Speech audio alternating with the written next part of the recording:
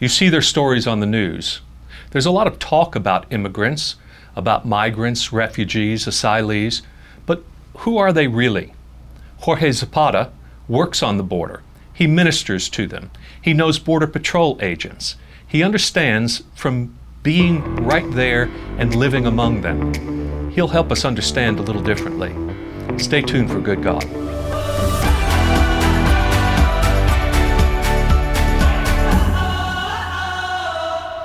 Welcome to Good God, conversations that matter about faith and public life. I'm your host, George Mason, and I'm pleased to welcome to the program today Jorge Zapata. Jorge, glad to have you with us. Thank you, sir. Jorge is the Associate Coordinator of the Cooperative Baptist Fellowship of Texas and the founder of Heart for Kids, yes, sir. A program dealing with kids along the border, yes. Especially those who are in vulnerable state Yes. because of their migrant status and the like. And so we have a lot to talk about in that regard, Jorge, because of your passion for these fellow human beings who find themselves in a migrant status and are incredibly needy as they come to us crossing the border. Yes. And you've lived along the border in Harlingen now, Yes. and continue to serve in that way. And one of the things I've learned from you is that the common representation of the circumstances along the border is not always an accurate picture. There's another story to tell, one that's based upon your living among and being present with people. What would you like people to know about the circumstances these days at the border? Well, the crisis that we have, or there's a big need. Mm-hmm. These people come with fleeing from violence and poverty, and I heard so many stories from the Central American people, and they make you cry. Yes, you have to hold on back your tears and become strong, because those stories are so sad. Mm-hmm. Some of those moms, what they go through, what I have seen the children go through. I myself, being a migrant, I was born in Mexico. I was here undocumented from the age of one. I was here. We came over a year and I was 1.5 years old, and I became a U.S. citizen at the age of 12. Okay. And knowing that life, knowing that we went back and forth into Mexico, and having that fear that what if we were taken back into Mexico, what would happen to me? Yes. That was a fear, and that's what we see here in the United States. The migrants have come in, and especially the children that came in as babies. Mm-hmm. I've been a pastor for 32 years, and I helped a lot of families that just they arrived with their babies. And why they came here, because they were trying to give the children a better life. That's why I'm here. My dad wanted me to have a better life, and I have. And so now I can relate to these migrant families that are coming into the United States right now. I know the circumstances. I saw my parents going through a lot, and we had to work to help my parents. So now what we see on the border seems like reliving my life, but through the life of now a new generation, families. Yes. But now I'm right in the head, right on the front lines. Yes. What am I going to do about it? Jorge, you talked about the fear that you lived with for the first 12 years of your life. Mm-hmm. What does that do to a child, to a family that lives with this constant sense of looking over their shoulder and wondering what will happen to them next? Well, that fear, you think about your future. Mm-hmm. How long I'm going to be here. You're enjoying your life here. Your life is, when I was here, and I grew up, for me, I was an American citizen, but I was not. Mm-hmm. I grew up in kindergarten, first grade, saluted to the American flag, and pledged allegiance to the flag, and we sang, and all those songs that we sang in school.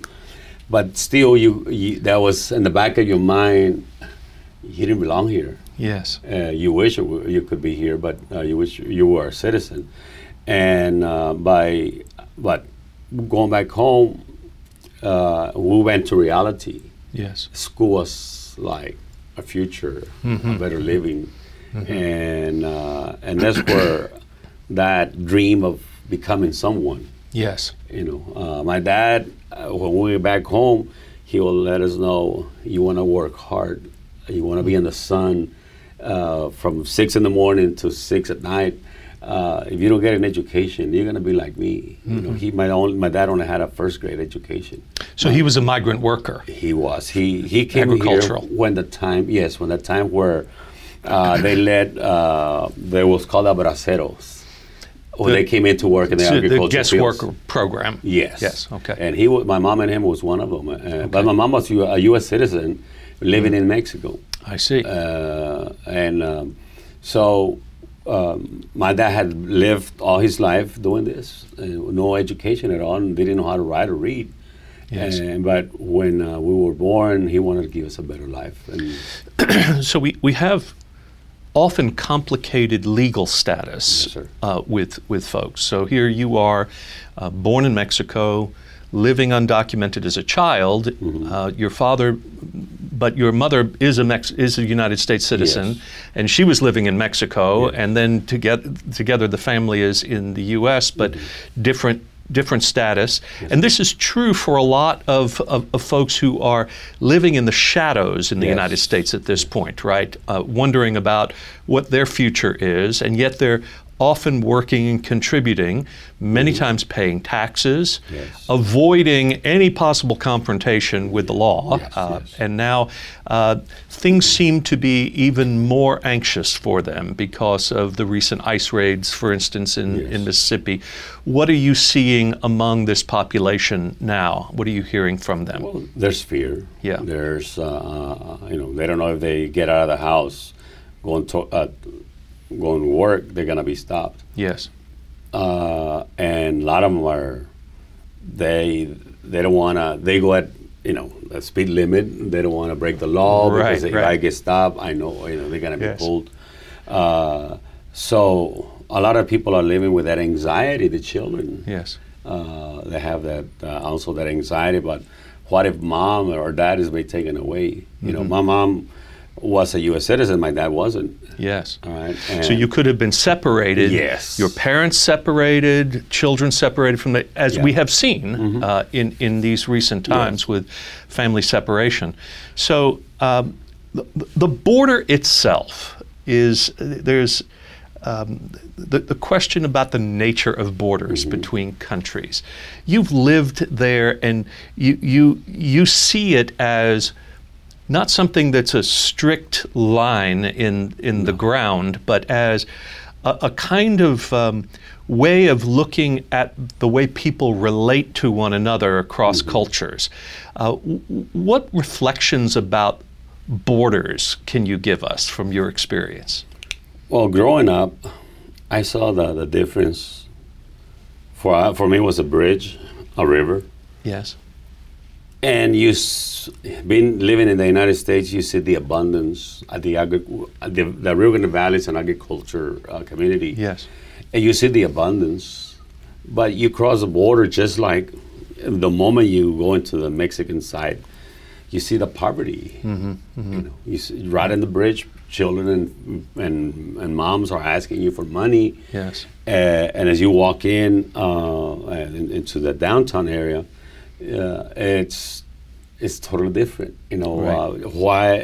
What makes a difference? A river. Right. There is abundance. Yes. And a river on the south side of the river is poverty. And now that I've lived, when I came to pastor in East Texas, I saw that there's no difference because you see, in the city there's the rich side and the poor side. Well, right. A railroad divides the community, or a highway or a street divides the community. You see abundance.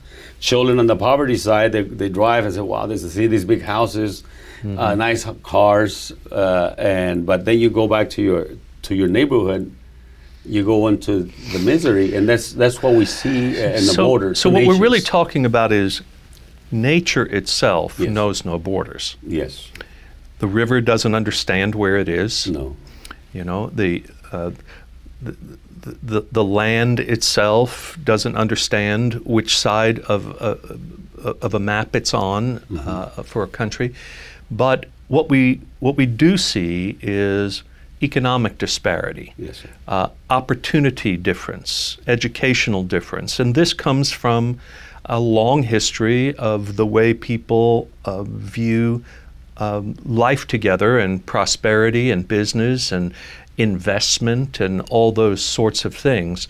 So when we talk about trying to solve some of the desperation that is occurring at the border, it seems that the challenge is not just whether we have an easier access across the border, but whether there's opportunity in Mexico and in Central America for people to live and thrive in their own communities.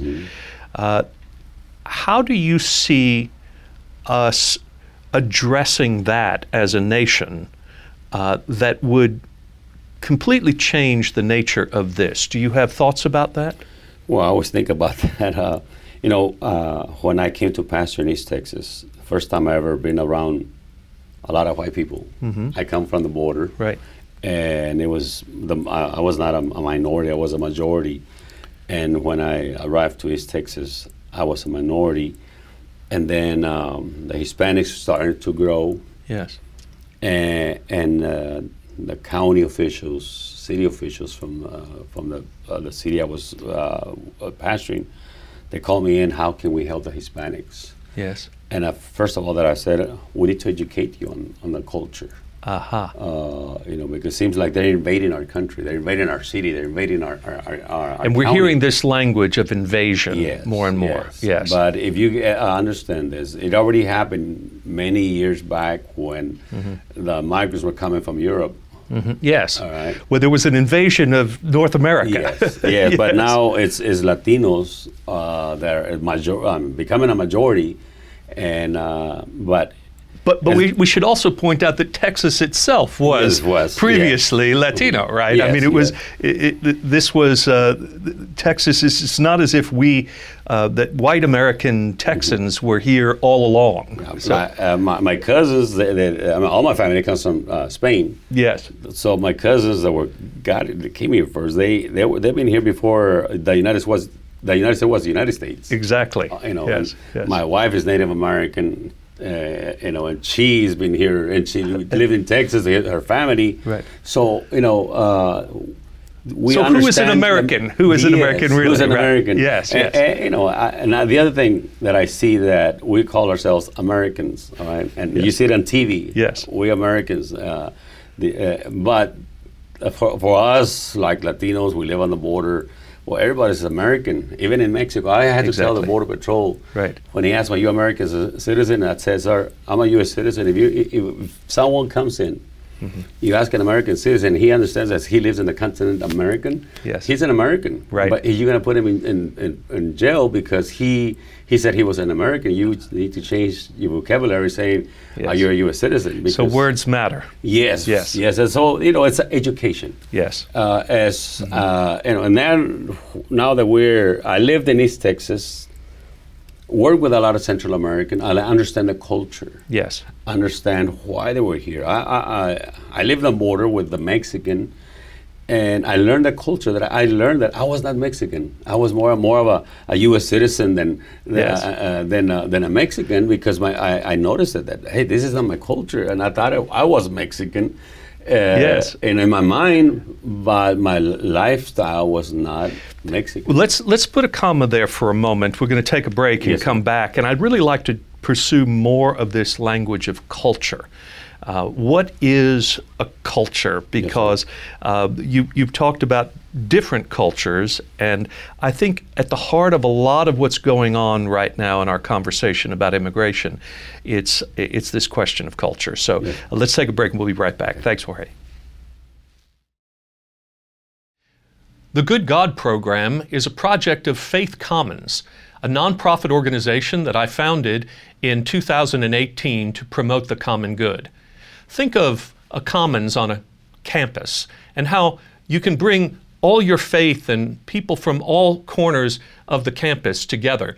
Think of the city that way. Think of the country that way. Faith Commons aims to bring people together to promote greater understanding and peace throughout our communities.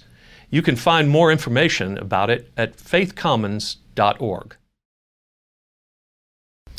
We're back with Jorge Zapata, who works on the border as a minister, as an agent of relief and comfort and an encourager to those who are in our country, whose status is sometimes uncertain.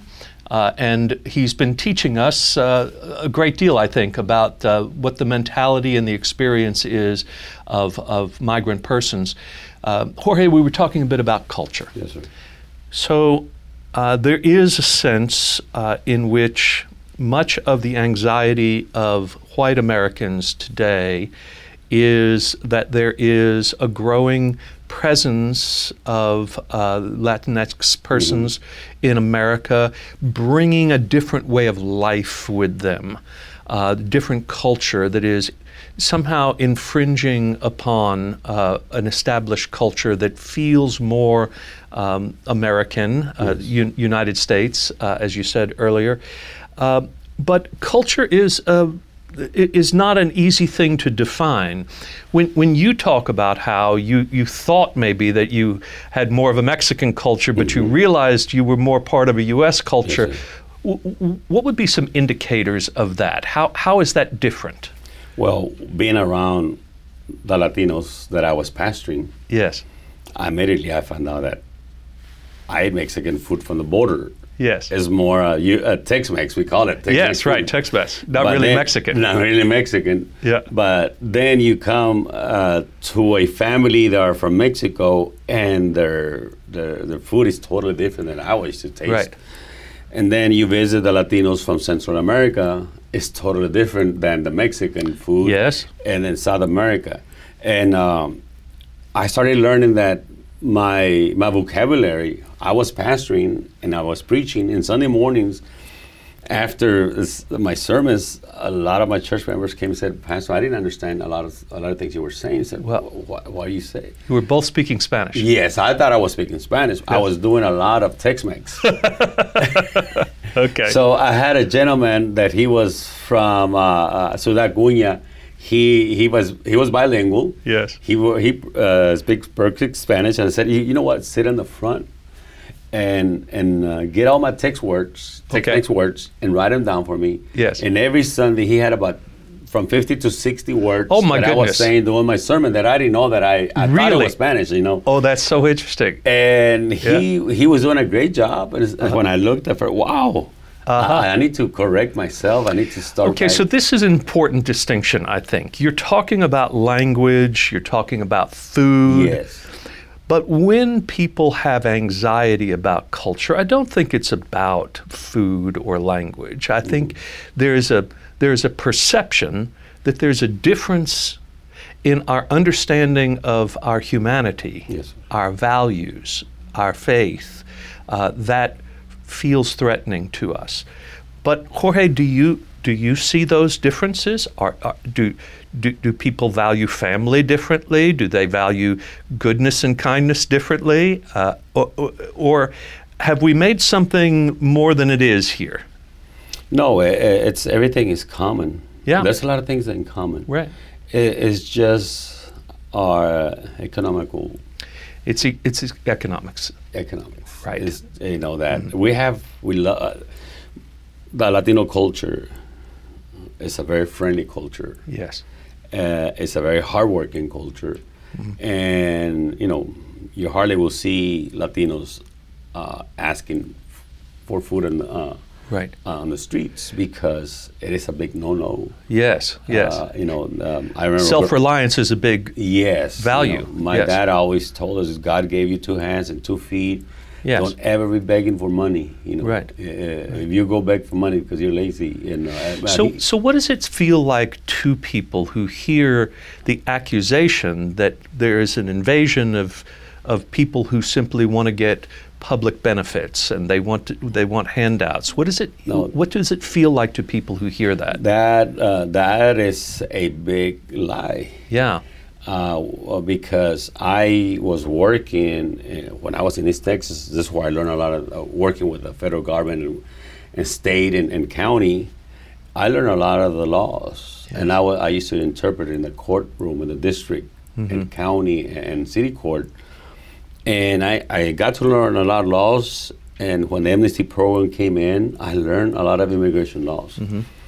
If you were here with a green card and you apply for food stamps, you will be disqualified and you will be deported. Uh-huh. If you apply that you want to go into a housing, government housing, if you want, Medicaid or whatever, if you're a regular green card person, you'll be disqualified from becoming a U.S. citizen. Yes. You'll be deported. Now, a non-documented, he cannot apply it. Right. Anybody who works for the government, they cannot apply it, and immediately you're going to be deported. They're not. Yes, yeah. And they don't get no benefits from the government. Right. The only benefits they get is when they walk in, they put them in those processing centers that they have lights, they have air conditioning. Right. But that's the only thing. But they don't have any benefits. They don't receive benefits, and that's a big lie. I've been hearing it for so many years. Yes. And I work with the public. I work with families. I work with government, along with the government. Not along with the government, but I have helped interpret for the food stamps office when I was in East Texas, and I can assure that no one was qualified for that because you have to be a U.S. citizen. So this is about making political points. It's not about actually solving the problems of people here. Yeah. But there's another thing you and I have talked about, and that is that we have sometimes a misperception of the actual Border Patrol agents and the people who are trying to enforce the laws and to deal with those who are coming across the border in various ways. How would you characterize the difference between many people's perception of them and the reality of the people you know? Well, I've been dealing with the Border Patrol since I was a child, and they're there to protect the borders. Since I know about that. But now that I've been working on the border, and now that this,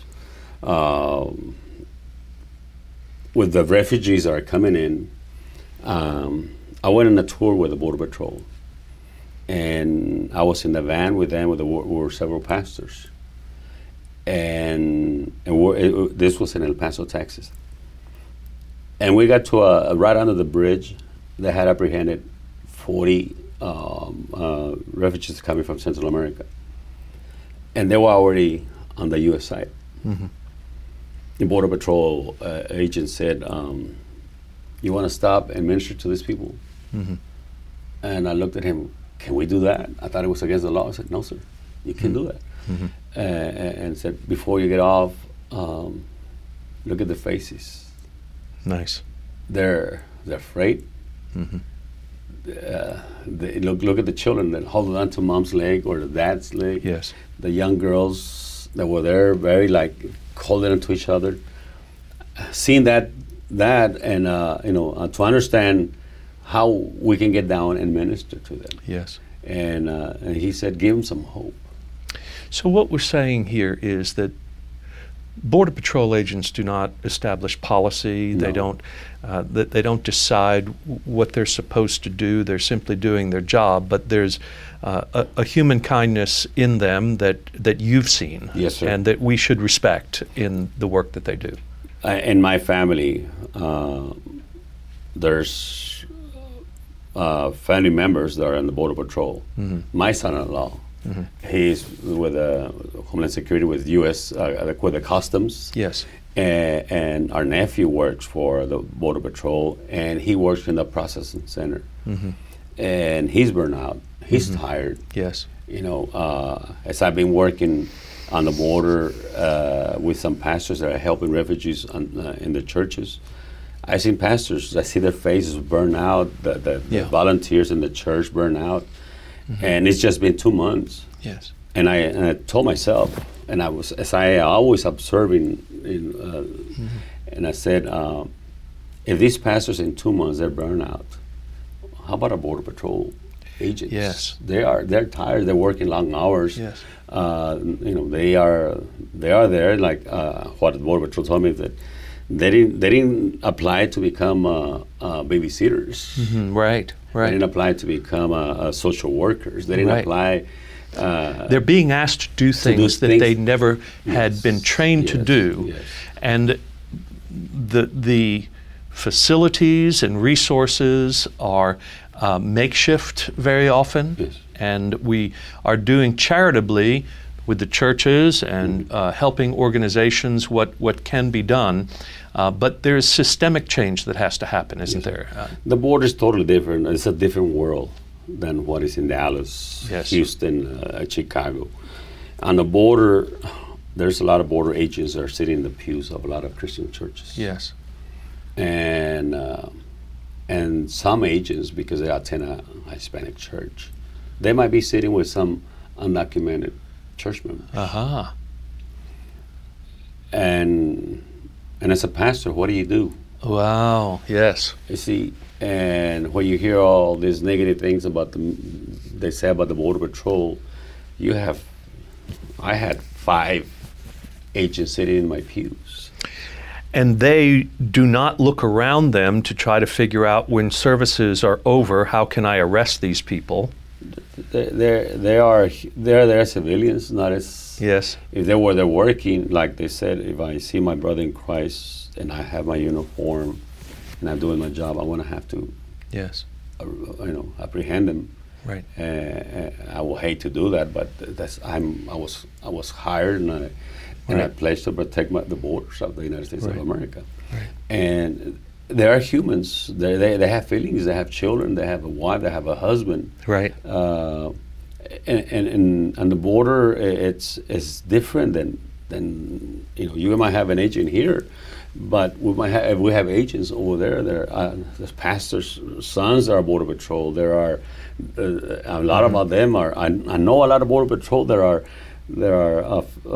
children of some of my friends and pastors and deacons and but like my son-in-law, he's a custom agent, a U.S. custom agent, and I know him. He's a great dad. He's a great father, a great son-in-law, and when I hear stories like this. It bothers me. I don't get angry. It just bothers me because, those people that are. Every reporter came to the border and saw something, they reported immediately, but they don't see the full picture. No, sir. Right. I receive mission groups. Yes. I received a mission group from Tennessee. Yes. And there were about 70 of them. The majority were youth. They were all excited to come see the border wall. They were all excited to go. And see the levees from the river because they hear about it in the news. They've seen it for so many years, and I arranged for them to do 3 things: go feed the refugees at the McAllen with the Catholic Charities Reception Center, visit the border wall, and visit the Rio Grande.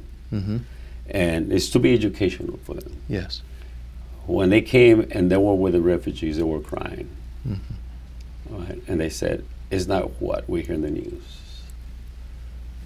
When I took them to the border wall, we were out there in the levee, there's cameras all over.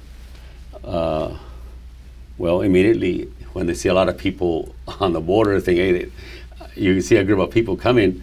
Well, the Border Patrol car came and stopped. What are y'all doing here? I said, well, I'm teaching them about the border wall and immigration, and I asked him, "Can you do me a favor? Can you teach them about your job? What do you do? He started telling them. He very friendly. Yes.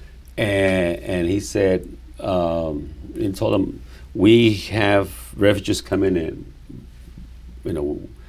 by the hundreds, but sometimes by over 1,000, and also we have people crossing drugs."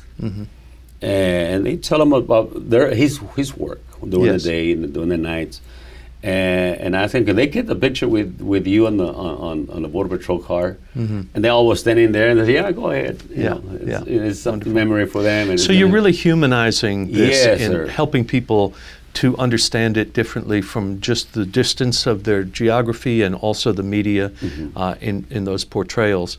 Jorge, there's so much more we could talk about, Yes, but sir. you've helped us so much to understand a little differently. And thank you for the education. And we pray for you and your ministry ongoing. Thank you very much. And we're grateful for all that you do. Thank you. God bless Thank you for inviting me. Okay. Bless you. Good God is created by Dr. George Mason, produced and directed by Jim White. Guest coordination and social media by Upward Strategy Group. Good God, Conversations with George Mason is the podcast devoted to bringing you ideas about God and faith and the common good. All material copyright 2019 by Faith Commons.